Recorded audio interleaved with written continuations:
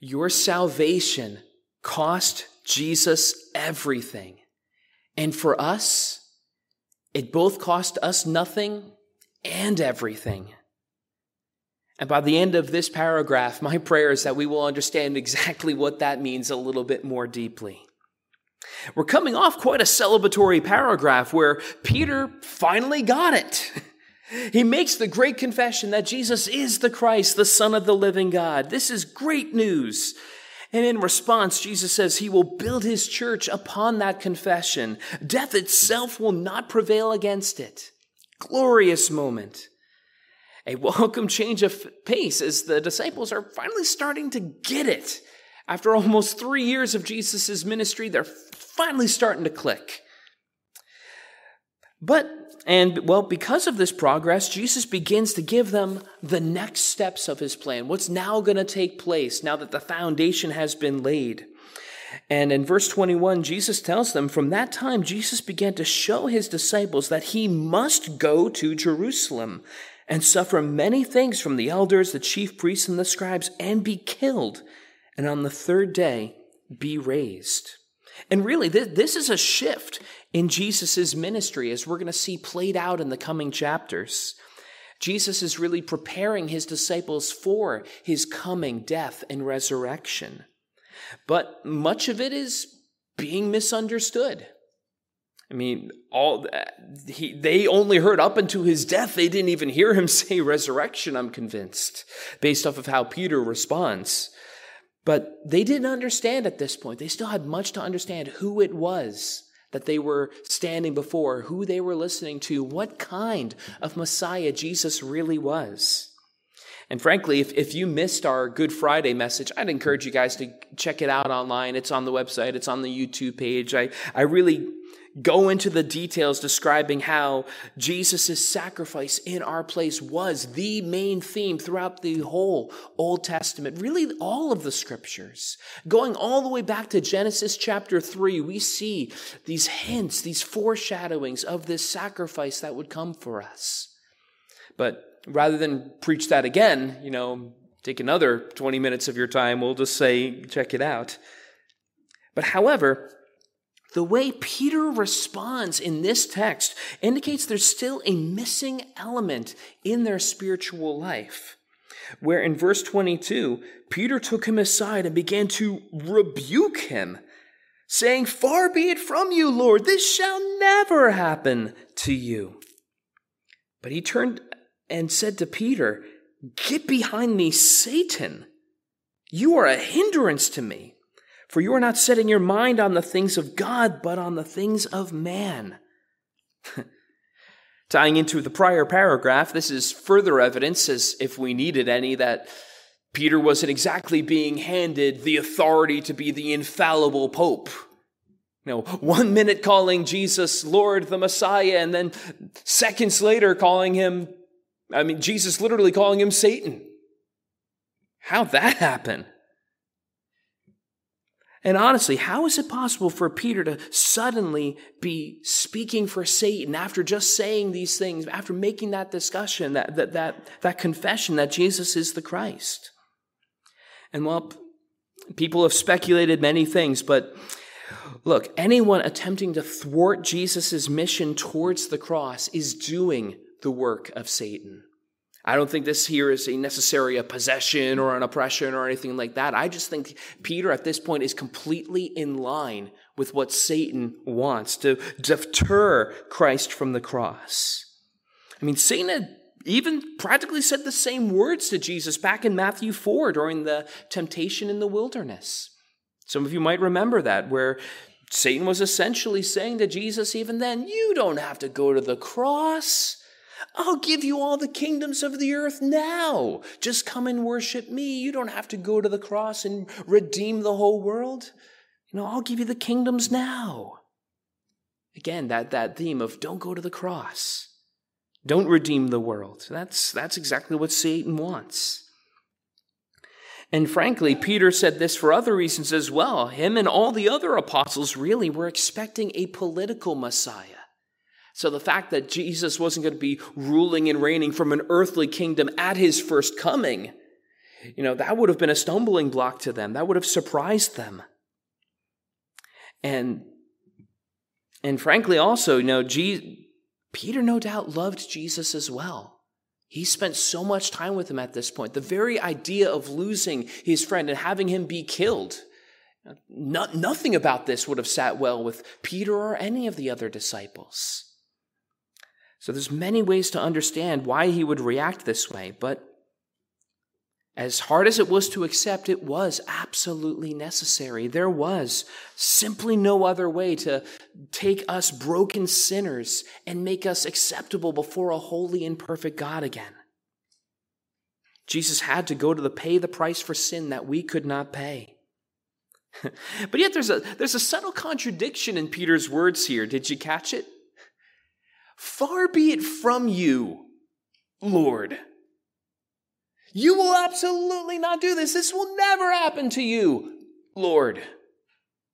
He's calling him his Lord, his King, his Master, while at the same time telling him what to do. That's not how this works. And this would be hilarious if you and I didn't do the same thing from time to time. Don't we? Have you ever called Jesus Lord and confessed him, maybe even singing these hymns, declaring him Lord of all, and then went ahead and did something that displeased him? Go off and willingly sin?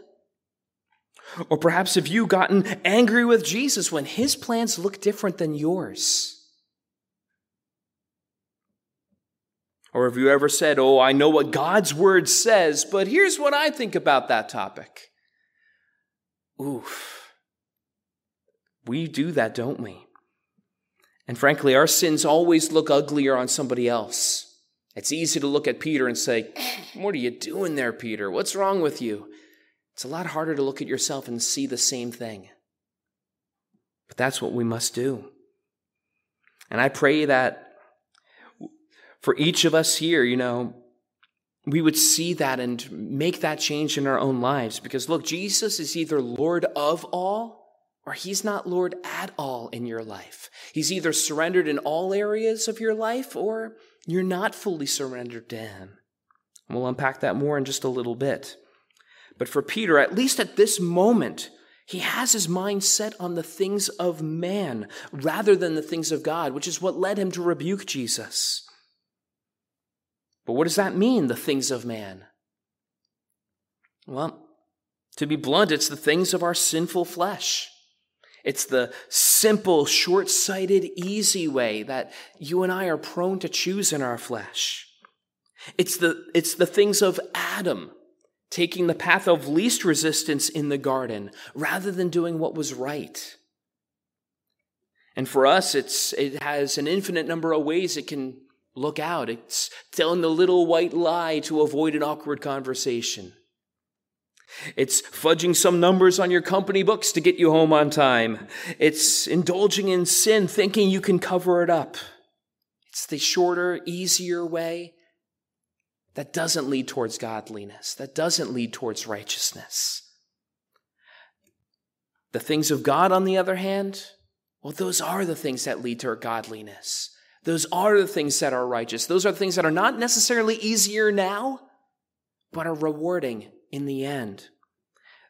This is when Jesus carried the cross to Calvary. This is when Jesus said in his garden, if you will, and prayed to let the cup pass from him, but nevertheless, not my will, but thy will be done. Much harder, but much more rewarding, much more true. And I can't help but to think on this Mother's Day, as I was preparing, what a godly and wonderful thing motherhood is. How that is right up there with the things of God. I can't think of anything more worthwhile or more godly a calling than laying down your comforts for the sake of another. Isn't that exactly what the gospel is? To lay down your life, or at least aspects of it, to train up the next generation, to pour your love into them, to take care of them. If there's not a Christ analogy in there, I don't know what is. And it's a beautiful thing. And like I said, it's rewarding in the end. Not easy at the start, but rewarding in the end. I don't know any of you mothers who've come up to me and said, you know what, I wish I didn't have my child. I wish I didn't have my last child. Or anything ridiculous like that. But let me tell you, I've met plenty of women, on the other hand, who've said, you know what, I wish I didn't spend so many hours at work. I wish I didn't spend all that time climbing up the corporate ladder, thinking I needed an exuberant amount more money, and looking back on the time lost with their children. So, like I said, likewise, the Christian walk is worth it. It'll cost you now, but there's no regret later. It is pure joy walking with Christ.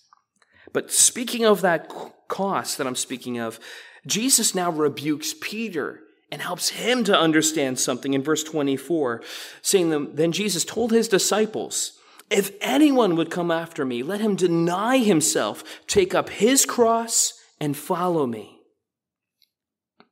If anyone is going to come after me, if you are going to be my disciple, Jesus says, if you are going to call yourself a Christian, so this is gospel level stuff here. This is salvation level stuff here.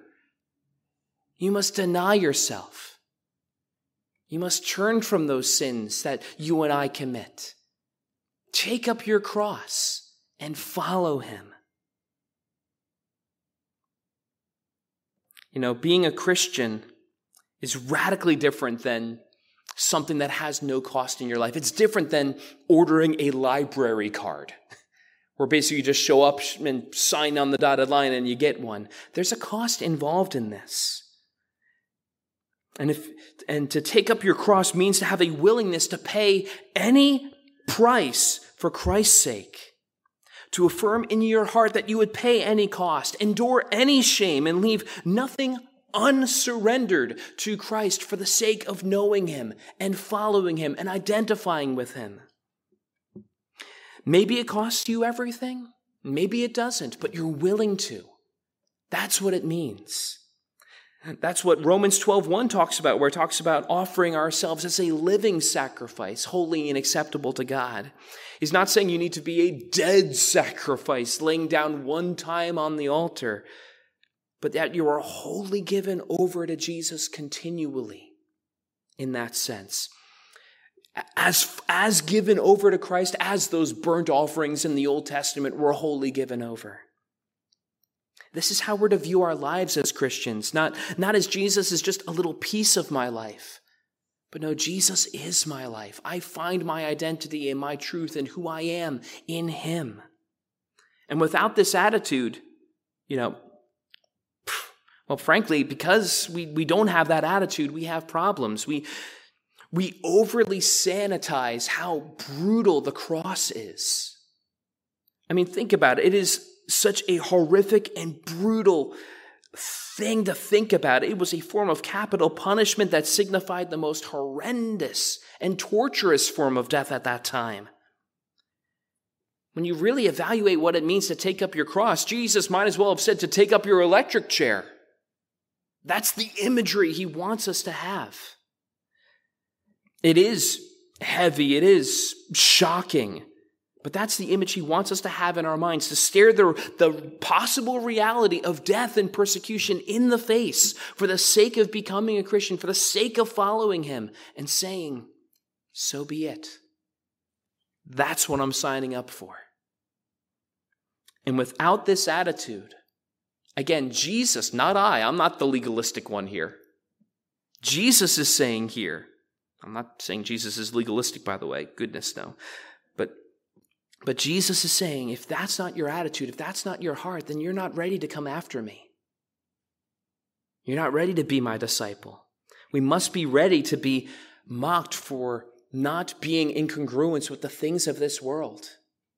We must be ready to be mocked, some of us, for rejecting evolution as this means of understanding creation, because it is incompatible with the scriptures. It's not even consistent with the science when you think about it. Nothing came from nothing for no reason. It doesn't make sense. So it's not even a Bible thing in that regard, but we will be mocked. And if so, and for those of you guys going into STEM fields or currently working in those fields where that might have a consequence, so be it. We are conviction-led people. We stand on what Christ says. For others of us, especially some of the younger ones here, it might cost you popularity if you are labeled as the Jesus freak at your school or in your circle of friends. But so be it. I know that my Redeemer lives. I'm not going to be ashamed of the gospel. I'm not going to be ashamed of what Jesus has done for me. And look, there's no other way to say this, but social issues today are the worst. With what's going on in the media and activists in schools and workplaces, all pressuring people to affirm all kinds of things that are incongruent with the Christian message, with the truth of the Bible, with the truth of even the science, as I said before, not least of which the LGBTQ community and what they're forcing others to adapt or under the threat of punishment or the threat of not moving up the company ladder if you don't affirm and celebrate all of these things that we as a convictional people cannot celebrate. That even though every cell in my body is distinctly male, and many of you mothers here especially are distinctly female down to every last DNA in your body, you're asked to affirm otherwise. But we can't do that. Can't love like that as Christians. And what's worse is that people will attempt to destroy your reputation, call all kinds of horrible things simply because you follow the science and your Bible. But nevertheless, whatever that might cost you, take up your cross and follow him.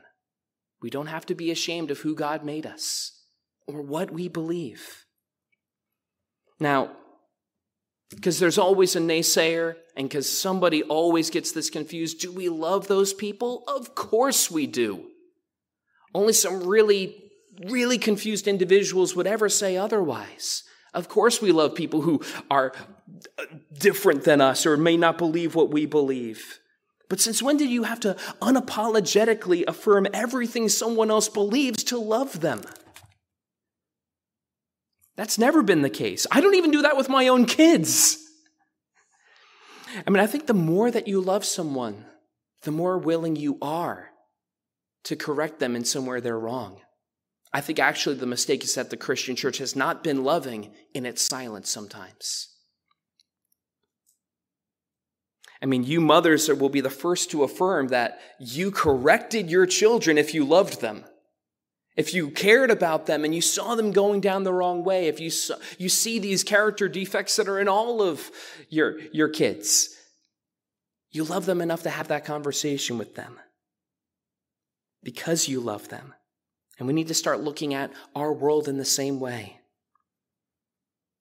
One last quote on that topic. A quote that utterly changed my life is when a popular atheist, not a theologian, by the way, this is coming from an atheist, said that if there is a heaven and a literal hell, and you don't tell someone how to go there, how much do you hate that person? How much do you have to hate somebody if there is a heaven and a hell to not tell them how to get there or avoid there? It's something to think about. And so no, Jesus isn't promising us popularity. He's not promising us an easy way. But what he is promising us is that it's worth it.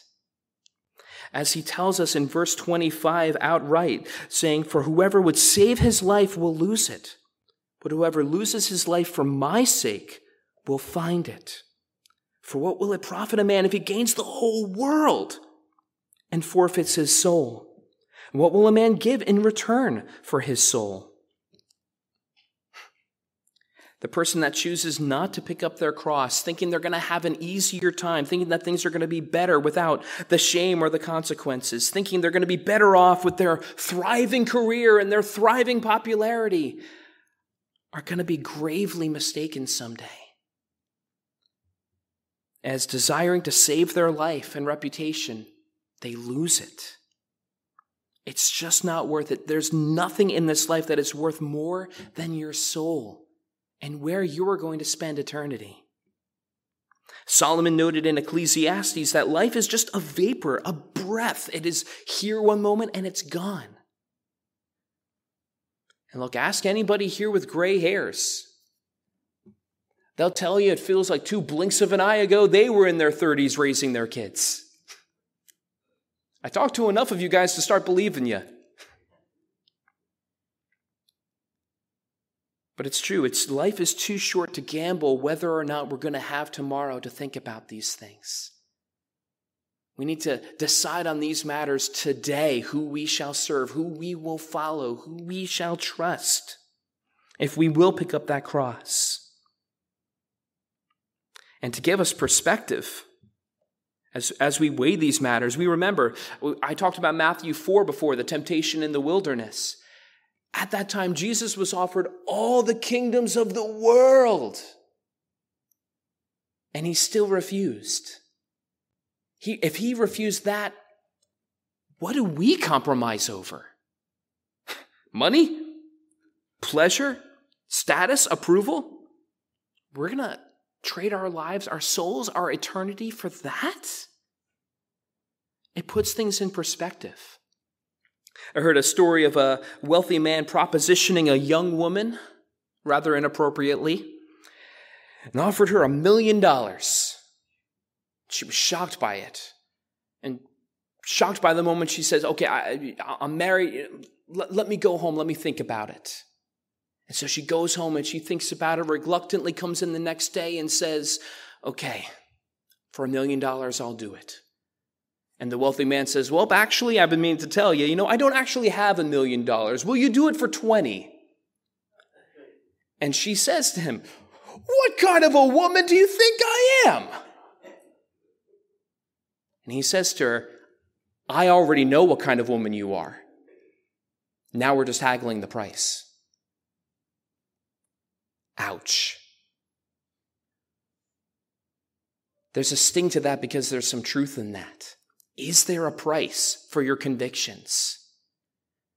Is there a price for who you are and your identity as a Christian? Is there a price that you will sell your soul for? Is there a price at some point that the sin in your life that you individually struggle with becomes acceptable? Because if so, you're no different than that woman.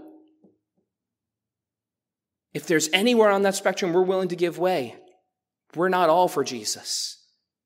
We're up until a point. We need to be completely sold out to him.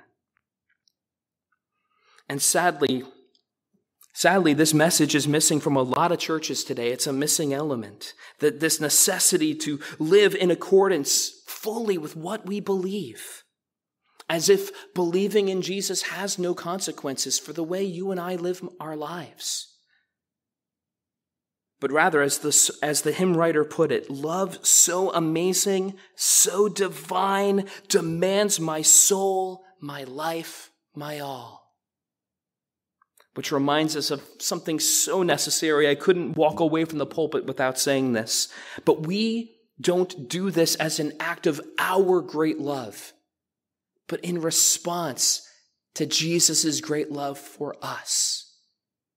That I say these things. At the end of the day, this isn't a message about guilting you into being a better Christian. That's not the message. It's recognizing how much Jesus loves us. Realizing how little our cross weighs compared to the weight of the cross he carried for us. Whatever becoming a Christian, whatever the true cost of Christian discipleship may cost you, it's nothing. It's not even the dust on the scale compared to what Jesus has done for us. And what he laid aside, what he suffered in order to redeem us and give us the free gift of eternal life. And with that in mind, it's always easier to follow a leader who has done what they ask of you, who has already done what he's asking of you, they have already done. It's always easier to follow a leader like that. So it's very significant that Jesus says, take up your cross and follow me as I carry the cross in front of you. And look, it's no mystery why this is a missing element. We're all very self-protective by nature, aren't we? We resist anything that challenges the status quo in our lives, don't we? I mean, you hear about a mistake that happens in the workplace, and the very first thing out of your mouth was, "Oh, it wasn't me, I didn't do it." You didn't even hear what happened at work yet, and you're already denying it. It's just this automatic response that comes out of us. Especially here in this town, we are a very proud people. I mean, why'd you do it that way? Everybody knows you don't do it that way. Oh, that only happened because you paired me with the new guy. Don't do that again. I've heard it all. And frankly, I've said half of them myself, so I can't condemn anybody here. I get it. But the point is, we hate and we resist anything of major consequence in our lives. We try to keep even our spiritual lives as predictable and normal as possible, as unrattled by the things of this world. But yet Jesus has not given us that option. He said, "Take up your cross and follow me." And yes, that is uncomfortable, but Jesus never promised it was going to be easy. What he promised was that it's worth it. We need to let our guard down. We need to do some self-reflecting and realize it's worth it. What does it mean for you this morning to take up your cross? What has Jesus asked you to do that you've been neglecting?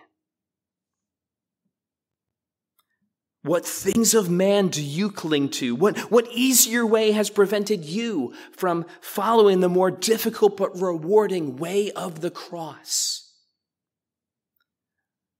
And what do you have to gain at the expense of your own soul? Pray it over. Nothing is worth holding on to in this life that is not worth gaining eternal life in the next. Search your heart. I've done it too. Count the cost. Lay it at the feet of Jesus today. It's worth it. Thanks be to God. Amen.